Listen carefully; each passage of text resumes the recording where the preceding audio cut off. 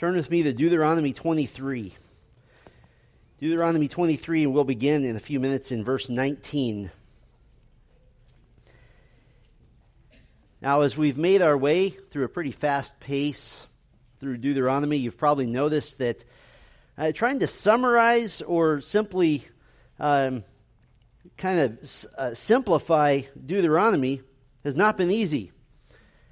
And for example, to try to put Deuteronomy or even all of the Torah, the Pentateuch, into, for example, the form of a children's Bible, that wouldn't be easy at all.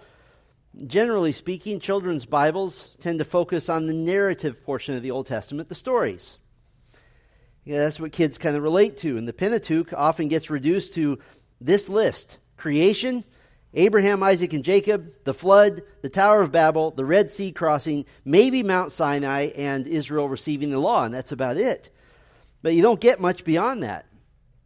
As a matter of fact, longtime Christians, I've observed, can often be intimidated or even disinterested in the law of God. Maybe they've been told wrongly that since we're not under the law of Moses as New Covenant Christians, that the law is irrelevant. Or maybe it just seems too culturally distant. I mean, why do I need to know that I'm not supposed to boil a baby goat in its mother's milk? I don't know how to apply that. But the fact is that the law of God is not a children's book. It is not easily digested. It is designed to be pondered, to be studied, to be examined, to be meditated upon. And in fact, the writer of Psalm 119 gives us a flavor of how the faithful believer in God is to grapple with the law of God. Psalm 119, verse 11, he stores up the word of God in his heart. Verse 13, he recites the whole law aloud. Verse 15, he meditates on the precepts of God. Verse 18, he prays that he might see the wonders of the law. Verse 31, he clings to the law. Verse 52, he thinks on the law. Verse 54, he sings the law of God. Verse 89, he affirms that the law is eternal. Verse 96, he acknowledges that the law is vast. Verse 103, he tastes and eats the law. Verse 120, he trembles at the law. Verse 131, he pants and thirsts for the law. And in various verses, various times, he meditates on the law before dawn, at midnight, during the day, and in bedtime. And in fact, in verse 164, he says 7 times every day he praises God for the law. And so, yes, our quick little survey through Deuteronomy may seem overwhelming. But what we are talking about here is the revelation of the very mind of God himself. And so it's worth working through and chewing on and tasting and eating and thirsting after this eternal, inerrant, authoritative, inspired law of God. And one of my goals all through preaching through the Pentateuch has been not just to teach you every detail, that's impossible in the amount of time we've taken, but to teach you to love the law and to understand how to apply it as New Covenant Christians. And I hope we'll see that tonight as well. Now, tonight we're finishing the major middle section of Deuteronomy that falls into the covenant stipulations, the specific stipulations, and it's the longest part, chapter 12 through 26. It's the big section that says, here's how you deal with the law, and here's how you obey the Lord. These are the detailed requirements that the great king, who is Yahweh, has lovingly placed upon the vassal nation of Israel, that he's formed and he's rescued. And their covenant loyalty is now expressed in their obedience to these stipulations. And what we've seen in this large section from chapter 12, and we'll go all the way through 26 tonight, generally speaking, these specific stipulations follow the outline of the 10 Commandments, giving us universal, timely principles to live by. Now, we've gone through the first 7 commandments in the past 2 messages, and tonight we'll finish this section that we've called the Covenant Salvation Life, and this is our 3rd message in this part. And so we'll simply begin where we left off. The 8th commandment we'll call the principle of ownership. The principle of ownership. What is the 8th commandment? Deuteronomy 5:19, you shall not steal. You shall not steal. Now, a foundation for God's promises to Abraham in the Abrahamic covenant have to do with land. And in the land, each tribe was to be given an allotment, and within each tribe, individual clans and families were to be given their allotment. And so property ownership now becomes the very basis and the foundation for a God-honoring society. And property ownership says many, many things. Property ownership says we're home. Property ownership says we're at peace. Ownership says we've been given tangible gifts by God. Ownership says I can provide for my family for generations. Ownership says I can set down roots in the land of God's choosing. We already saw last time the seriousness of moving even a boundary marker, because you're essentially trying to steal somebody's inheritance, steal somebody's land, trying to decrease another man's ability to make his fortune on his own land. And so the principle of ownership is very naturally related to the crime of theft. And the crime of theft is related to someone who does not care to live peacefully in society. Ultimately, thieves expect everyone else to create wealth, and they just want to take it. And so we see the principle of ownership, of not stealing, lived out, first of all, in how Israelites were to treat one another financially. Chapter 23, verse 19. You shall not charge interest on loans to your brother, interest on money, interest on food, interest on anything that is lent for interest. What does that say? No interest loans. You know what that also says? It says in the nation of Israel, no such thing as banks, because banks make money off the hardship of others. And so that wasn't going to be the case. In other words, one brother is helping another. And by the way, when you pair this up with the Sabbath year law, in which every 7 years loans are forgiven completely, what is this loan really? In all likelihood, it's a gift. And in fact, what it does is it protects the dignity of the poorer brother. The poorer brother doesn't go to his neighbor and say, could I have a gift of money? He says, may I borrow some money? And yet it can turn into a gift. It can turn into a gracious gift in which he at least has the intention of returning that which was borrowed. And this is to promote love and unity within the people of God. On the other hand, verse 20, you may charge a foreigner interest, but you may not charge your brother interest, that the Lord your God may bless you in all that you undertake in the land that you're entering to take possession of it. What does this say? Making a fee of some sort for helping your brother in trouble is a form of theft. Taking his property because he's in need. Somebody from another nation wanders through and says, I need to borrow some money. Sure, charge him some interest because he's not your brother. He's not part of the community of faith. And then we see a warning to not steal from God. Verse 21. If you make a vow to the Lord your God, you shall not delay fulfilling it, for the Lord your God will surely require it of you, and you will be guilty of sin. Here in the context of money and property, this vow is very likely a promise to give money or to make an extra sacrifice for some reason, maybe an act of gratitude to the Lord. Verses 22 and 23 make it clear that this isn't a required gift, but if you promise it, then it's sin to not fulfill that vow. It is stealing from God. And then look how God defines the difference between being neighborly and being a thief. Verse 24. If you go into your neighbor's vineyard, you may eat your fill of grapes, as many as you wish, but you shall not put any in your bag. If you go into your neighbor's standing grain, you may pluck the ears with your hand, but you shall not put a sickle to your neighbor's standing grain. What does this mean? Well, if you happen to be cutting through your neighbor's vineyard, you can eat as many grapes as you want, but you can't take a to-go bag. You can't say, hey, I think my family would enjoy these as well. And so there's a clear delineation. If you're walking through your neighbor's grain field, you can take some ears of grain that you can carry in your hand, but you can't bring harvest equipment in. You can't take a little for yourself. There's a difference between being neighborly and an attitude of entitlement that says what is yours is now mine. This is a person who believes that since his neighbor has been prosperous, he should get a piece of that prosperity to keep things fair. Can I put it this way? God is a fiscal conservative. No redistribution of wealth except to help the truly helpless in society. Now, still under the principle of ownership as related to living peacefully in the nation together without stealing from one another, we come to one of the most hotly debated passages in the Old Testament. Chapter 24, verse 1.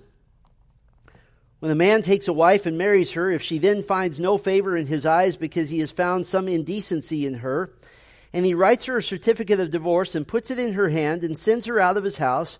And she departs out of his house. And if she goes and becomes another man's wife, and the latter man hates her and writes her a certificate of divorce and puts it in her hand and sends her out of his house, or if the latter man dies who took her to be his wife, then her former husband who sent her away may not take her again to be his wife after she has been defiled, for that is an abomination before the Lord. And you shall not bring sin upon the land that the Lord your God is giving you for an inheritance. So what's the basic situation here? The basic situation is that the man takes a wife. He sends her away for whatever reason. It just says for some indecency. She marries another. And for some reason that marriage ends, either through divorce or through the death of that husband. The first man cannot take her back. That's what this law is about. Now, why is this hotly debated? Well, this is the centerpiece on the Old Testament discussion around divorce. And in fact, it was reaffirmed by Jesus in Matthew 19. Some of you were here when I preached through a theology of marriage, divorce, and remarriage a couple of years ago, but many of you were not. This is a massively important text, and I've done a lot of study on it, so if you'll let me, I want to just slow down for a moment and review some of the facts about this text, and then I'll show you how this fits in with the principle of ownership. Let me just go through kind of 3 or 4 things. I want to give you an overview of the text, what some indecency means. I want to talk about the law here and then kind of compare divorce to the death penalty because there's a definite comparison here. But we'll just take kind of a sidetrack here for a moment, and then I'll tell you how this fits in with the principle of ownership rather, and not stealing. First of all, what about this text itself? These 4 verses form a large if-then statement. And it's important to note this. No Old Testament passage, including this one, gives specific permission to divorce as a law. The permission here is implied. John MacArthur wrote extensively on this passage, and he writes this: if the Israelites so abused implied permission for divorce, how much more would they have abused explicit permission? And so it's not a law that explains permissible grounds for divorce. It simply describes the behavior of an ungodly man who puts his wife away in divorce. It was never, ever intended to be a license for divorce for any reason. That's the way the Pharisees were interpreting it, and Jesus explained that they were wrong. And so what is Moses doing here? Well, what he's doing is describing the sin of a hard-hearted divorce in order to regulate what happened after the divorce. And the assumption is that these sinful divorces were actually going to happen. The only actual legislation, the only actual law in these verses is a prohibition against the divorced man from remarrying his former wife if she became available once again. Now, there's a debate as to why a husband would want his wife back after she had remarried and was now available again. There's a couple of theories. The first one is called the financial theory, that the wife may have become wealthy in her second marriage and kept that wealth. And so the first husband might want her back. That's probably unlikely, though, because a woman who is now independently wealthy is not likely to go back to the man who got rid of her. The other major theory is it is simply to reassert control over her, that he is a controlling, difficult, abusive, arrogant man, and this is to protect her. It is a protection for her. All in all, though, the reason isn't given, except that it's some sort of protection for the woman. The certificate of divorce did give her a certain protection under the law that she was no longer obligated to this man. And what's the reason for the law? Well, Jesus gave the reason. Matthew 19:8, he said it's because of the hardness of your hearts, of stubborn men. And what it did was it was designed to avoid needlessly preserving a cruel and heartless marriage. But what is this little phrase here? He has found some indecency in her. This was hotly debated even in Jesus' day, and this is really the crux of the argument that the Pharisees would try to draw Jesus into in Matthew 19. The phrase, some uncleanness, literally means the uncleanness of a thing. It's just a catchphrase that means anything that's unclean. The first word alone in Hebrew means nakedness or shame, something indecent, something impure. It's the same word that was used when Noah was drunk and naked in Genesis 9:22. So this whole phrase, some indecency, theoretically could refer to adultery. But I would say almost certainly it doesn't refer to adultery, because just 2 chapters earlier in Deuteronomy 22, we saw that the death penalty was prescribed for adultery. More likely, it could be the description of maybe a habitually flirtatious woman, such as the Proverbs 5 woman that is to be watched out for. Some indecency, like a true and verifiable sexual or other type of offense by the wife, which is not necessarily full adultery. And there's a couple of reasons for this. First of all, Moses doesn't condemn the woman's second marriage, so we can't say with certainty that this is some sort of gross immorality. And the second reason is that when Jesus interprets Deuteronomy 24 and Matthew 19, his focus is not on whatever the offense of the wife is. His focus is on the wickedness of the hard-hearted husband sending his wife away. So the focus really is on the man. The nature of some indecency has that perhaps it's a conclusion that for some reason the husband chose to send the wife away. And as Jesus would point out in Matthew 19, this was not very often a righteous reason. It was just an excuse that the man used, but it was a way for this marriage to not continuing to torture a woman who had really essentially no rights in a sinful society. This isn't punishment of a wife who may have done something, but really for the freeing of the wife, for the hard-hearted husband to be able to say, you've committed some indecency, you're thereby free to go from a terrible marriage. But why is this law here? What's the nature of this law? Toleration of divorce, I think, is the strongest thing we could say about this law. It wasn't an indication that God was approving a man's right to put his wife away for any reason. God's standard for marriage has always been that it's a lifelong covenant with one man and one woman. But this law was aimed simply at protecting societally the more vulnerable and maybe the less guilty and the more innocent spouse from a callous or abusive situation. It allowed for divorce as a mercy to the oppressed, again confirmed by Jesus' focus as the husband being the real culprit in the situation. The law didn't require the divorcing husband to prove that he had a valid reason for divorce. It was entirely his judgment call, and neither did the law subject either husband or wife to any sort of discipline from the community of faith. And so while the law concerning the specific situation of remarrying after divorce is clear, the whole text is pointedly unclear about legitimate grounds for divorce. And so I think the best that we can say is that in general, this is just general in nature. It doesn't condone easy divorce, but it doesn't make divorce impossible either. And in fact, it is in many ways a great mercy. So I want to talk to you about divorce versus the death penalty. Because even if the law ultimately is not speaking of adultery or divorce, there is a beauty to this if you look for it. What it means is that the death penalty is officially required for adultery. Using Deuteronomy 24, a husband, though, could be merciful to a wife who had committed adultery.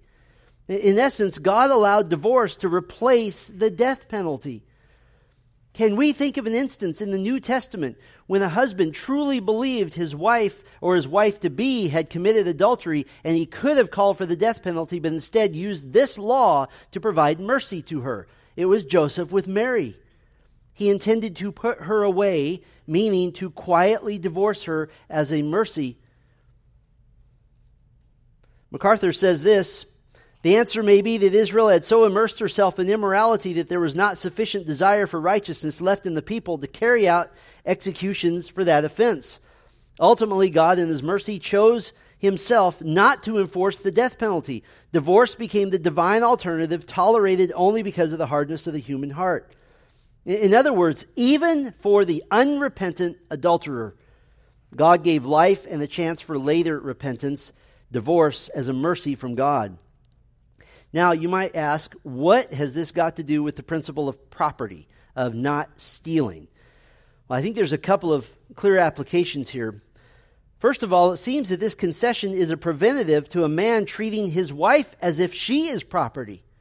People were not to be property, particularly in a marriage. And the man who mistreats his wife and falsely accuses her, he then can't maintain control over her. He can't maintain that grasp on her.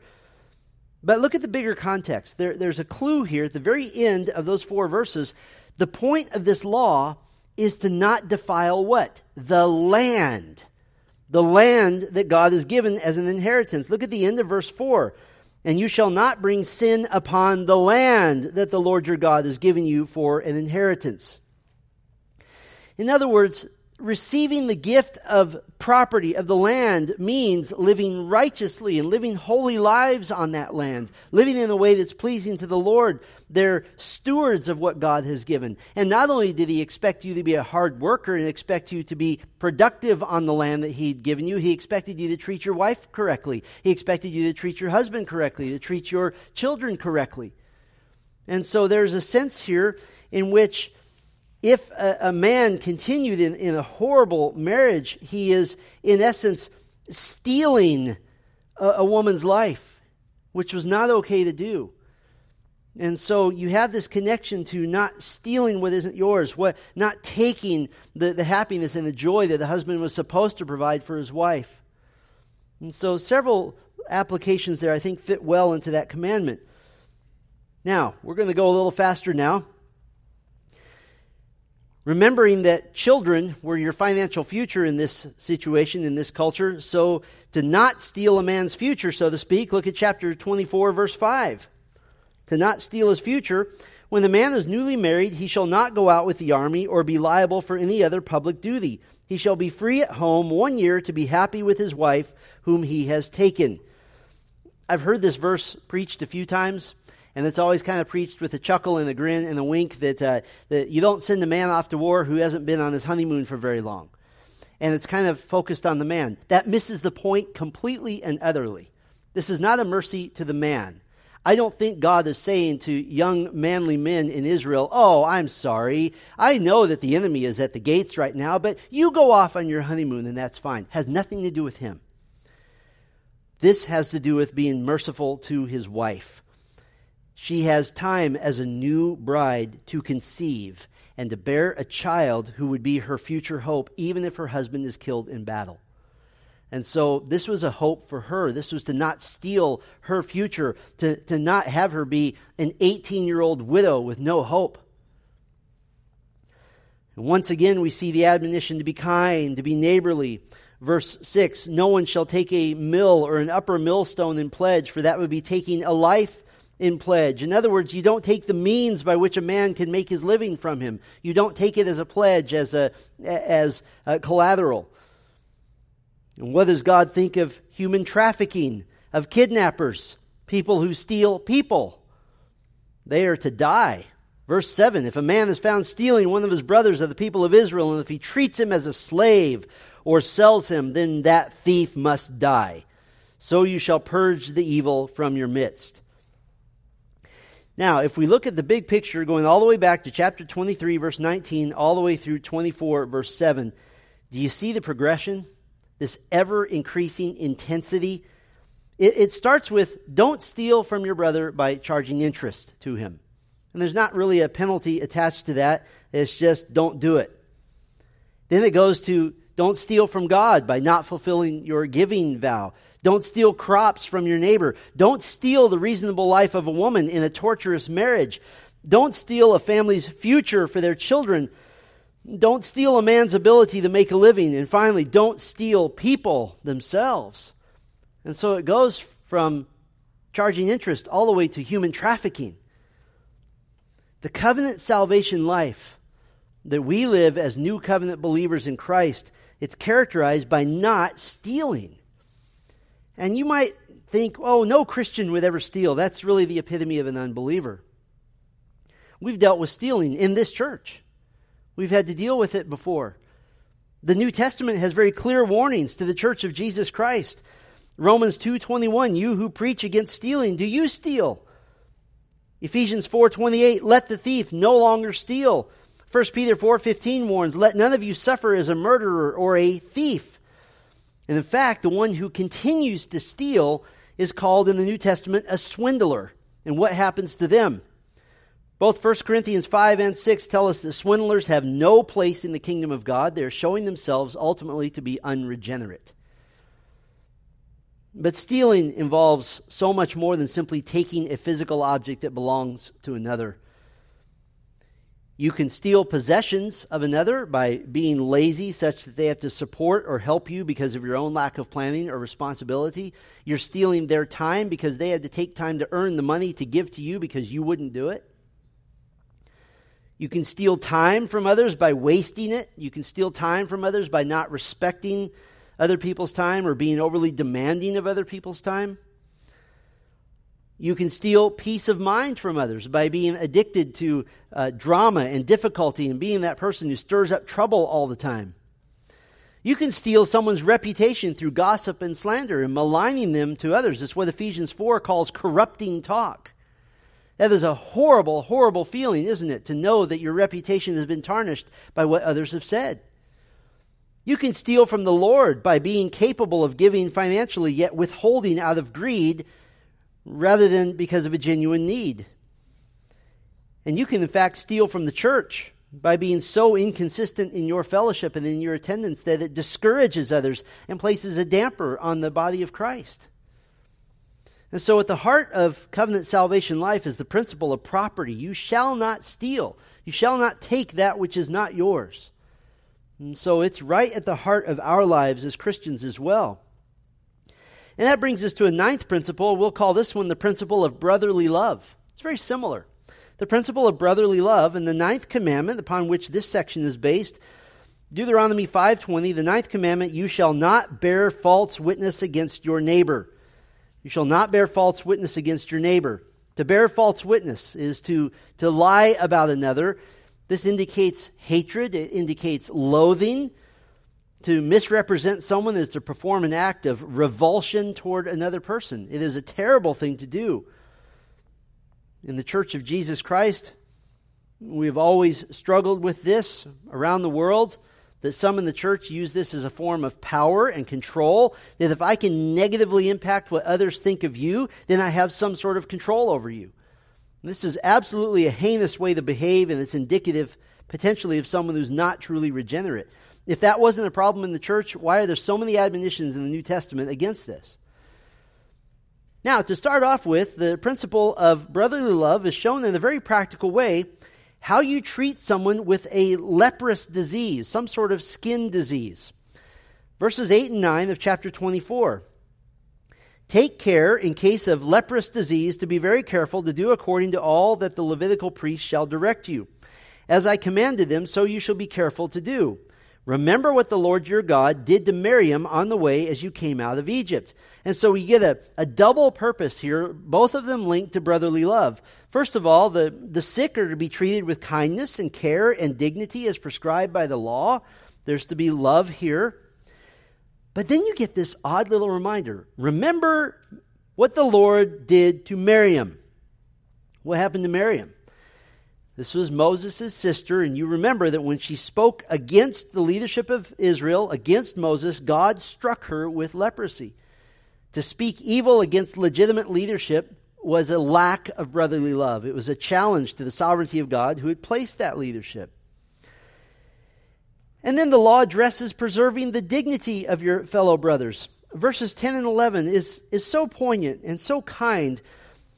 These two verses explain that if you're loaning your brother something, some money or some goods, and you take a pledge, collateral, another piece of property as payment, don't go into the house of your brother to collect the pledge in front of his family. Don't go inside and in front of his children and in front of his wife, take his cloak or take this piece of property as collateral. Have a private meeting outside and do it quietly to preserve his dignity. Verses 12 and 13 explains that if the pledge is coming from a poor man who gives you his only cloak, his only coat as a pledge, you show mercy and you give it back to him before sunset so that he won't be cold at night. What is this like? If you're parents, you've probably done this with your children. You owe me $1, and you make them pay you. And then if you're merciful, you say, I'm going to give you the $1 back now because I love you, but you paid your debt. And so it's just merciful, it's kind, it's gracious. He gets the coat back before sunset so he doesn't get cold at night. Verses 14 and 15, if you hire a day laborer, make sure to pay him the same day. Why? So he can buy food for his family. He's not working to pad his IRA, he's working to have dinner. Verse 16, again, brotherly love. There's no surrogate punishment. Only the sinner is responsible for his own sin. No family member can take the death penalty for someone else's sin. This was to encourage societal responsibility. In verses 17 and 18, no taking advantage of the more helpless in society, such as the foreigner or the orphan or the widow. And verses 19 through 22, when you harvest a field or an orchard, you only go over it once. And whatever is left is free for the foreign traveler and for the orphan and for the widow. We see an example of this blessing in the book of Ruth, of course, when she goes and gleans in the fields. And get this, even in the punishment of a criminal offense, the dignity of the guilty party was to be guarded. Chapter 25, verses 1 through 3 explains that if a man is condemned to be beaten, the limit is 40 lashes. And to go beyond that now is just to degrade the man beyond what is reasonable. Little side note here, the criminal justice system of Israel had two very clear principles, which we've seen in past messages. First of all, a heinous act of sin which soiled the whole nation, things like adultery, rebellion of an older child, murder, idolatry, this was to be punishable by death. And as chapter 22 says multiple times, so you shall purge the evil from Israel. Chapter 24 says it multiple times as well. That's the first principle. Something heinous like that, you get rid of the person, and that gets rid of the crime. But a serious offense, which required restitution or punishment, was to be in such a way to restore a brother back to society. This is the second principle. Whether working for the family from which he stole or receiving lashes, yet preserving his dignity. You know something they didn't have in their criminal justice system? They didn't have prisons. Because prisons cause hopelessness in those that are there.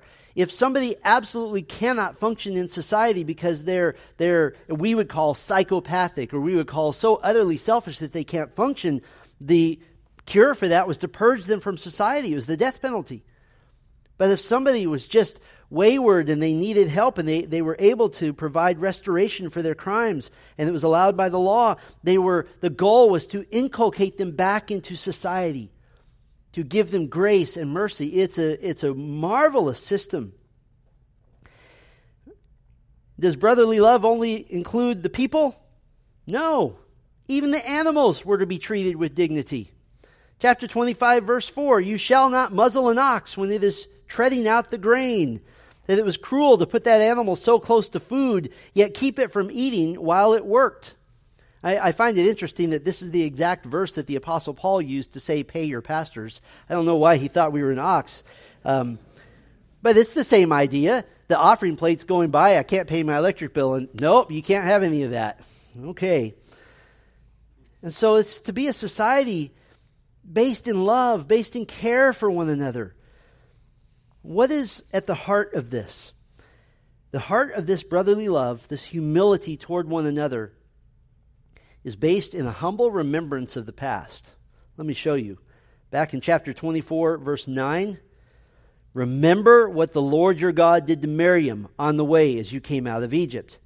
Chapter 24, verse 18, but you shall remember that you were a slave in Egypt, and the Lord your God redeemed you from there. Therefore I command you to do this. In chapter 24, verse 22, the last verse, you shall remember that you were a slave in the land of Egypt. Therefore, I command you to do this. This is exactly the same basis, the same foundation for brotherly love in the church. Did you know that? To remember God's forgiveness. Ephesians 4:32, be kind to one another, tender-hearted, forgiving one another as God in Christ forgave you. To remember not only God's forgiveness, but to remember God's grace. Ephesians 2:13, but now in Christ Jesus, you who once were far off have been brought near by the blood of Christ. Not only to remember God's forgiveness, to remember God's grace, but to remember God's love. John 13:34, Jesus said, a new commandment I give to you, that you love one another, just as I have loved you, so also you are to love one another. The principle of brotherly love, of treating one another with grace and kindness and mercy. And you know, out of all the scenes we've described, one that really touches my own heart is thinking about the brother coming to someone who is giving him a pledge and giving him collateral, and he takes off his only coat, probably the most valuable possession he had. And he said, I'm giving this to you, and as soon as I pay you back, you can give it back to me. And this scene, and you could picture it's 3 o'clock in the afternoon, and the sun is going down in 3 or 4 hours, and the man leaves with the cloak, and an hour later he comes back and knocks on the door and says, I'm giving you your cloak back. It's going to be cold tonight. What does that do in a society? It makes a society filled with love and kindness and brotherly affection for one another. Well, one more principle. The 10th principle, the principle of avoiding covetousness. The principle of avoiding covetousness. Based on the 10th commandment, Deuteronomy 5:21, you shall not covet your neighbor's wife. You shall not desire your neighbor's house, his field, or his male servant, or his female servant, his ox, or his donkey, or anything that is your neighbor's. What does coveting speak of? Coveting speaks of a sinful internal desire to have something that doesn't belong to you. It's often followed by an action to get that thing. Now, we want to be very clear about this. Coveting is not merely a desire for something. A desire for something can drive you to hard work and responsibility and getting a job. That's okay. Coveting is desiring to have something that someone else has instead of them, to take it from them. Coveting can come in the form of wishing that someone else didn't have something because you think they don't deserve it. It is a heart issue. Marxist ideologies, things like social justice, reparations ideas, these are simply complex forms of coveting, which are then acted upon by stealing. That's all it is. So how is the principle of avoiding covetousness worked out in the life of Israel? Well, the first instance we see of coveting is that of wanting a higher place in society, of being above your brothers, quite literally in this case, being above your own brothers. And one of the ways you could achieve a higher recognition, a higher place in society, more recognition, more fame, as it were, was to make certain that your own brothers were unknown. Chapter 25, verses 5 through 10, gives the unique law known as the law of levirate marriage. It's from the Latin word levir, which means brother-in-law. And this law says that if a man died without children, his brother was to conceive a son in his brother's widow so that his brother's name and his brother's property would stay in the brother's family. Now, I know to us this seems very unusual, and this is something we don't practice. But to do less than this was to say, I want my brother's family line to end. Or let me put it to you this way. I don't want my brother's family to partake in the blessing of the covenant of Abraham. I don't want them to have that. And in fact, if a man refused to perform this duty, look with me at chapter 25, verse 8. Then the elders of his city shall call him and speak to him. And if he persists, saying, I do not wish to take her, then his brother's wife shall go up to him in the presence of the elders and pull his sandal off his foot and spit in his face. And she shall answer and say, so shall it be done to the man who does not build up his brother's house. And the name of his house shall be called in Israel, the house of him who had his sandal pulled off. There we go. What is that about? What do you do with your sandals? You walked on land that you own.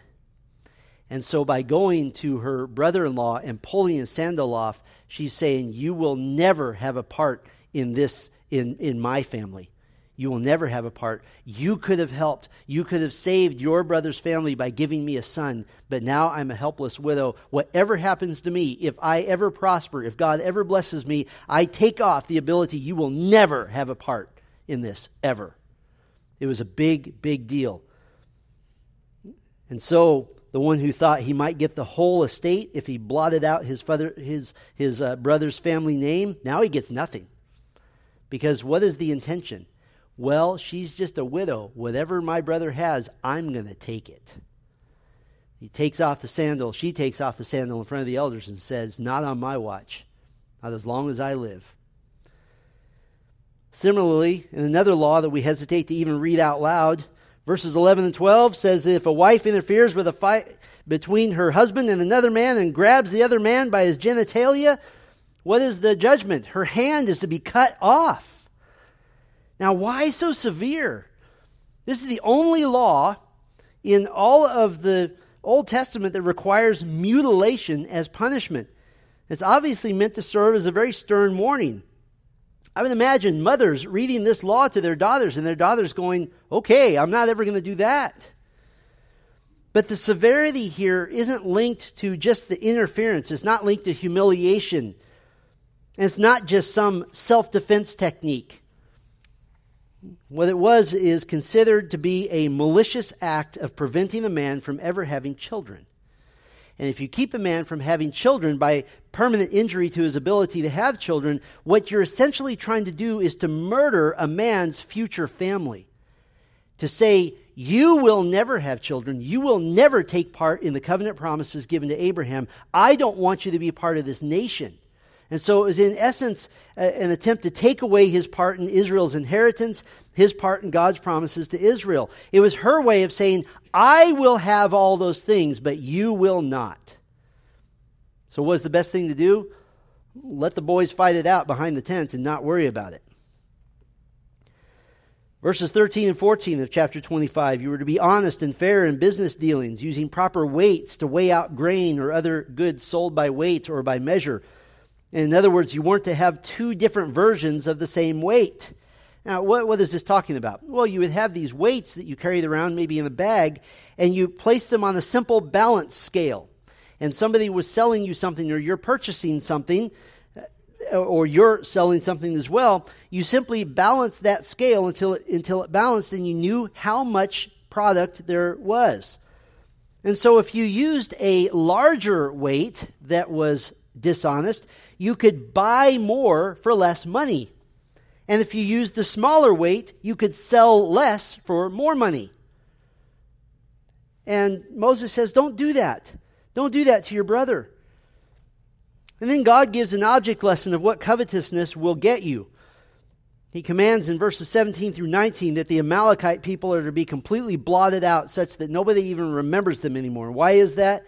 When Israel was leaving Egypt, Amalek perpetrated an unprovoked attack on Israel, attacking the elderly and the weak. They were hostile for no reason whatsoever. Why? Because they were covetousness. They didn't like this new nation coming through their land.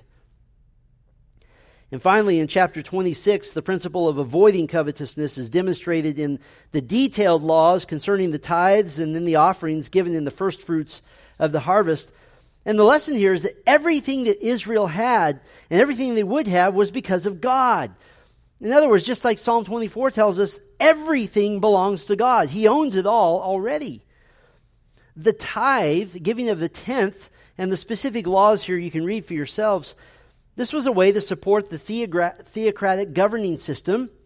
And the offerings were acts of thankfulness above and beyond the tithe. You were giving to the Lord. You were demonstrating your acknowledgement that, as James chapter 1 says, every good and perfect gift is from above, from heaven, from God. And so to withhold giving, to withhold what already belonged to God, was to covet these things for yourself. Malachi chapter 3, God condemns Israel for failing in this, and by doing so, he says, you're robbing God. Now, I think we all understand the concept of covetousness, and so I want to finish our time by talking about how is covetousness a temptation for us as new covenant believers in Christ. Because we live in a different context, a different culture. The New Testament, though, gives further revelation which equates covetousness, listen carefully, equates covetousness with idolatry. And the New Testament is starkly, deadly serious about this. To want what others have is always a means of trying to get happiness and joy outside of Christ. Therefore, it is idolatry.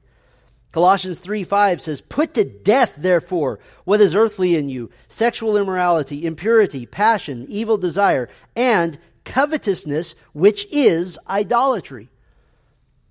Covetousness causes quarrels and fights. James 4:2, you covet and cannot obtain, so you fight and quarrel. You do not have because you do not ask. In other words, instead of wanting what someone else has, ask God to help you. Turn to God, not turn to others. Turn to the Lord. How does covetousness cause fighting and quarreling? You wouldn't fight if you didn't want something that was worth sinning. It's really that simple. Worth sinning to get in your mind. If you don't covet anything, you're not going to fight anybody for it because you don't want anything. In fact, covetousness is so bad that Paul says it shouldn't even be seen in the church. Ephesians 5:3, but sexual immorality and all impurity or covetousness must not even be named among you as is proper among saints.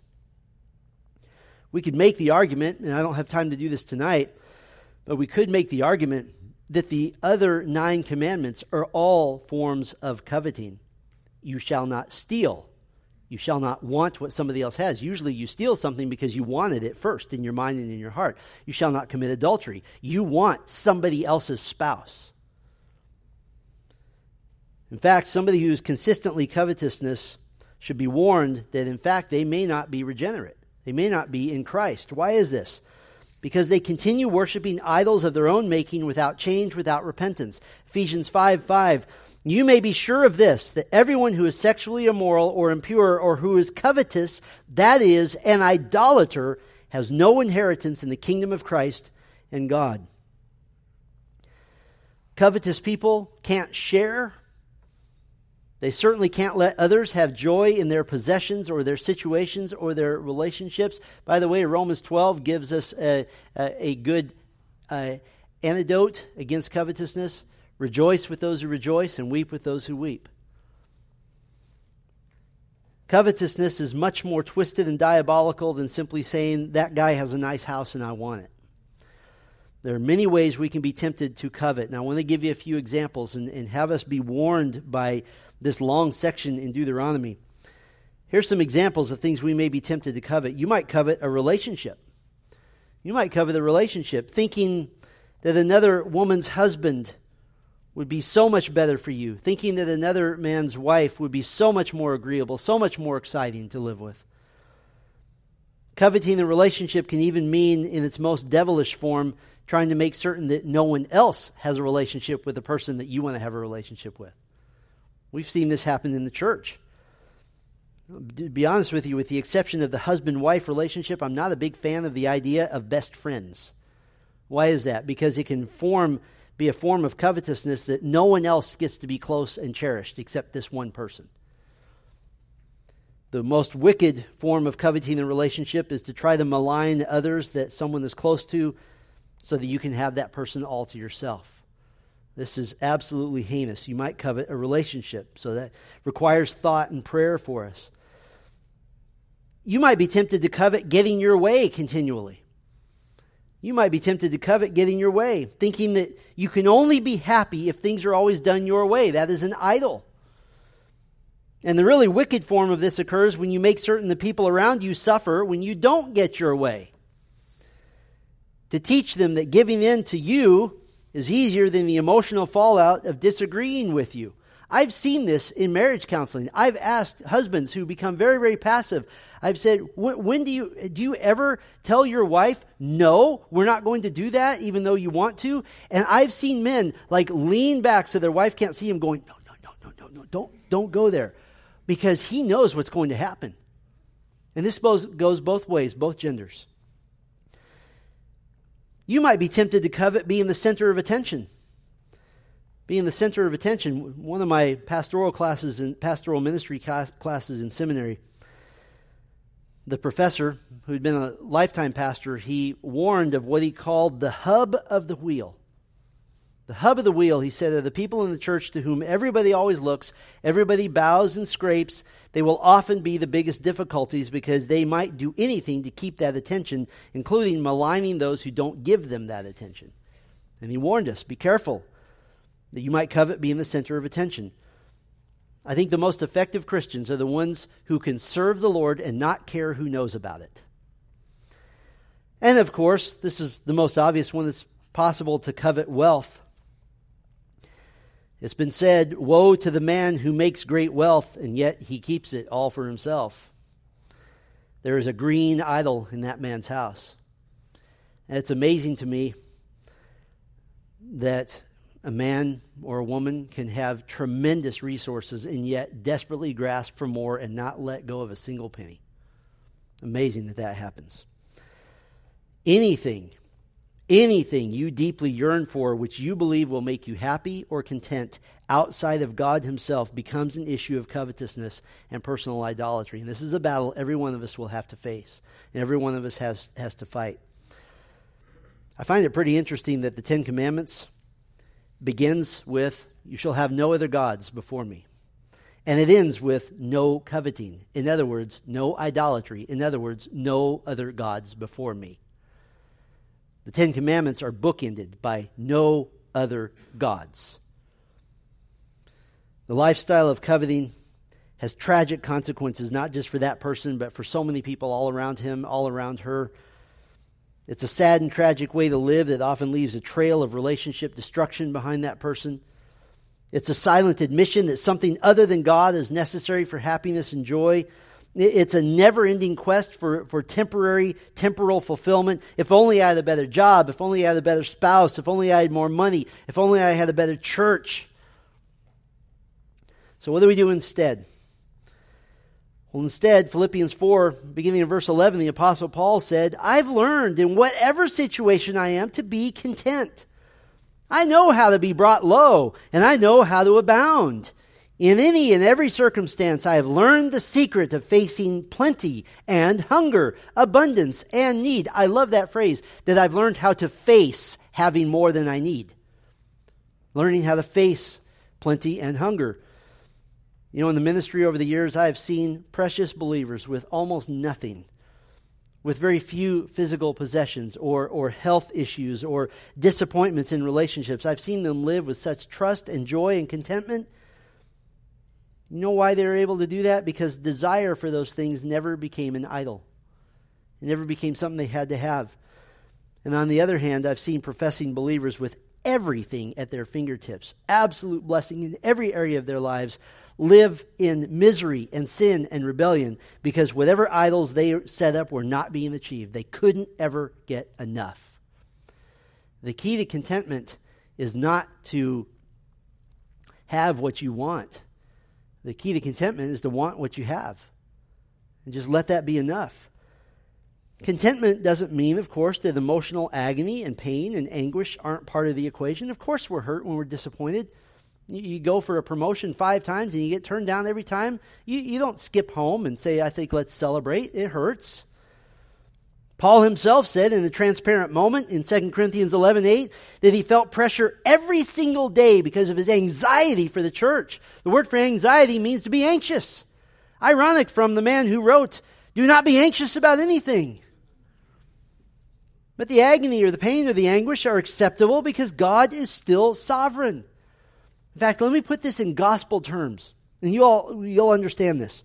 Jesus said in Mark 8:34, "If anyone would come after me, let him deny himself, take up his cross, and follow me." Deny himself is a phrase that means disown yourself as being important. That if you don't want anything, you don't need anything.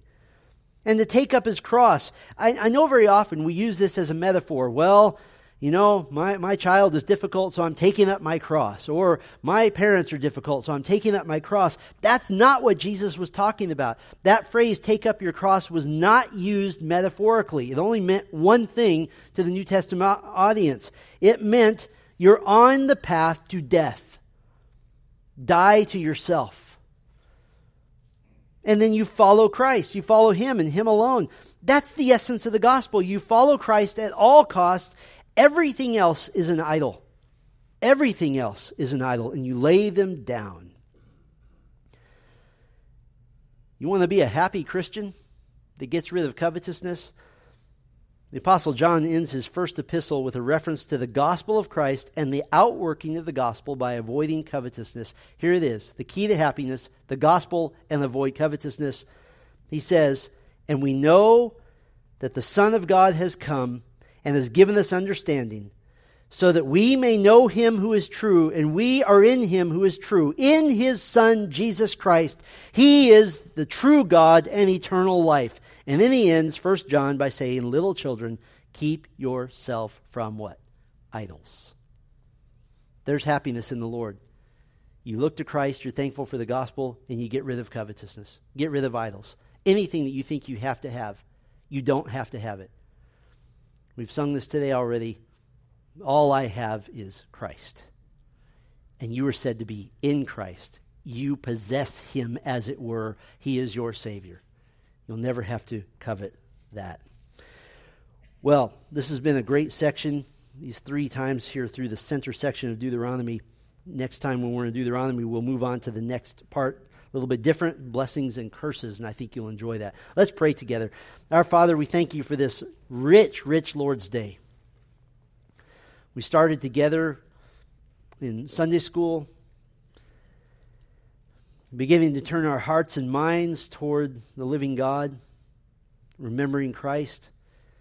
We worshiped together this morning in our formal act of worship. We gave to you of our time, and we sang the songs of our faith, and we heard the word of God, and we, most importantly, partook of the Lord's table together, remembering the body and blood of Christ.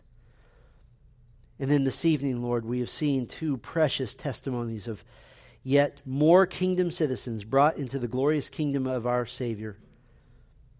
And we have seen now that we must desire, we must yearn to be those that demonstrate brotherly love, those that are avoiding covetousness, those that are living in a way that is pleasing to you, not to gain our salvation, but because Christ has already gained our salvation for us.